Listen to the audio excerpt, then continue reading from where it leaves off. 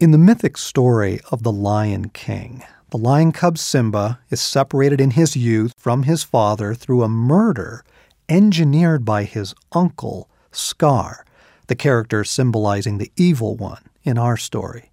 Scar arranges for the cub to be caught in a stampede of wildebeest, knowing that his father, Mufasa, will risk his life to save his son. He does, and Simba is saved, but Mufasa is killed. Scar then turns on Simba and accuses him at such a vulnerable and desperate moment of causing his father's death. Broken-hearted, frightened, racked with guilt, Simba runs away from home.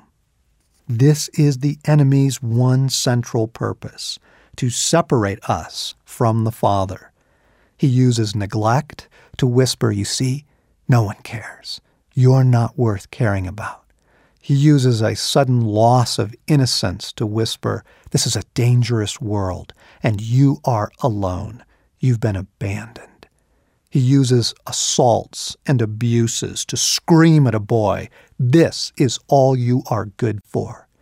And in this way, he makes it nearly impossible for us to know what Jesus knew, makes it so very, very hard to come home to the Father's heart toward us.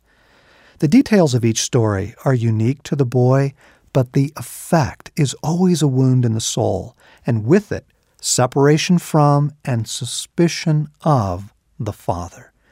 It's been very effective. But God is not willing to simply let that be the end of the story, not in any man's life. Remember what Jesus taught us about the Father's heart in the parable of the lost son? But while he was still a long way off, his father saw him and was filled with compassion for him. He ran to his son, threw his arms around him, and kissed him. Luke 15:20. Filled with compassion, our Father God will come like a loving father and take us close to his heart. He will also take us back to heal the wounds, finish things that didn't get finished.